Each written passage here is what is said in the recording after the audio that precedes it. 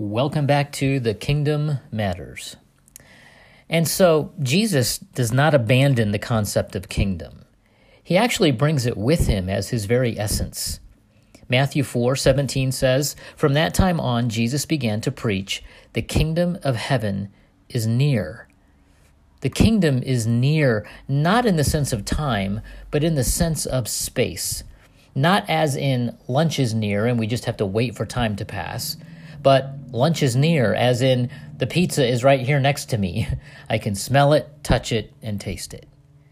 The good news of the kingdom of God, my friends, is that Jesus brings with him a new context in which to live, where he intentionally and lovingly reigns over us. But we have chosen other contexts in which to live. What about politics and government?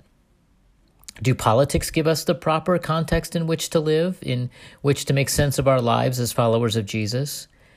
We are led to believe that embracing the agenda of a particular political party will certainly fix most of what ails our society. If we could just provide free health care for all, if we could only end abortion, if we could just elect more women to Congress, if we could only get prayer back in the schools and stand when the national anthem is played, if we could get this racism issue solved, maybe then our lives would make sense and we could catch our breath for once. Do earthly governments have what it takes to create the ideal context in which to live? Do laws and presidential mandates contain enough power to establish a society that flourishes and thrives relationally, economically, and spiritually? If we could only elect more Christians to political office, maybe then we could turn the tide of our culture back to God.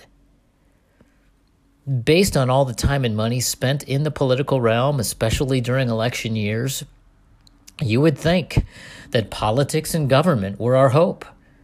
But time and time again, we've seen the political pendulum swing back and forth in an attempt to correct all the wrongs of the previous administration, which makes stability in our culture virtually impossible. What about churches and denominations? Maybe they are the key context in which to live. I think I may be hitting a little too close to home with this one. I've been around the block for 54 plus years, 32 of them in vocational church ministry, and I've witnessed numerous churches who spend a lot of time and money trying to devise, strategize, and organize a context in which to pigeonhole their members and attenders. You will become a fully devoted follower of Christ if you just follow our vision, they say. Well, maybe not that bluntly, but the implication is that their discipleship pathway, their theology, their high church or house church approach is the best context in which to follow Jesus and make sense of your life.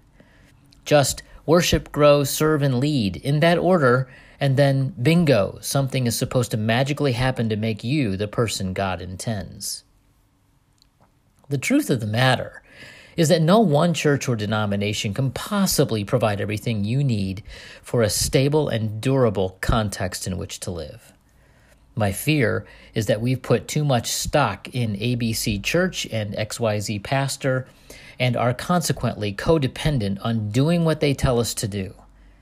We've lost our ability to think on our own, to have a personal vision for our life, and to follow Jesus in the spirit of those original disciples. Our spiritual identity is often linked to what church we attend or what denomination we associate with. We subtly size up one another when we ask the question, "So, what church do you attend?" The answer will immediately identify you as a Bible-thumping fundamentalist, a liberal tree hugger, a shallow entertainment-seeking Christian, an over-the-top tongue-speaking healer, or a religious traditionalist that really has no clue about what it means to have a personal relationship with Jesus. My friends, churches and denominations cannot provide everything we need. Churches have splits, denominations splinter, and relationships crumble. I know that's disappointing to hear. The church does play an important role in our lives, and I will explore that relationship between the church and the kingdom later. But if the 21st century American church can't provide a stable context in which to live, if a denomination can't deliver an all-encompassing identity and narrative, then what or who can? Well, that's what this podcast is all about. We all inwardly yearn for a lasting and stable context in which to live. And we all know that this world is not it.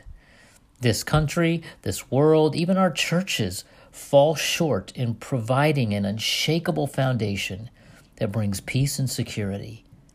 Jesus knows that, my friends. He knows that life is unpredictable, that our emotions are unstable, that our denominational theology isn't perfect, and that our souls need something solid and unchanging on which to cling. But first, we need to let go of what we are clinging to in order to cling to what Jesus offers. We must let go of what we think will bring stability in order to live in a context that does.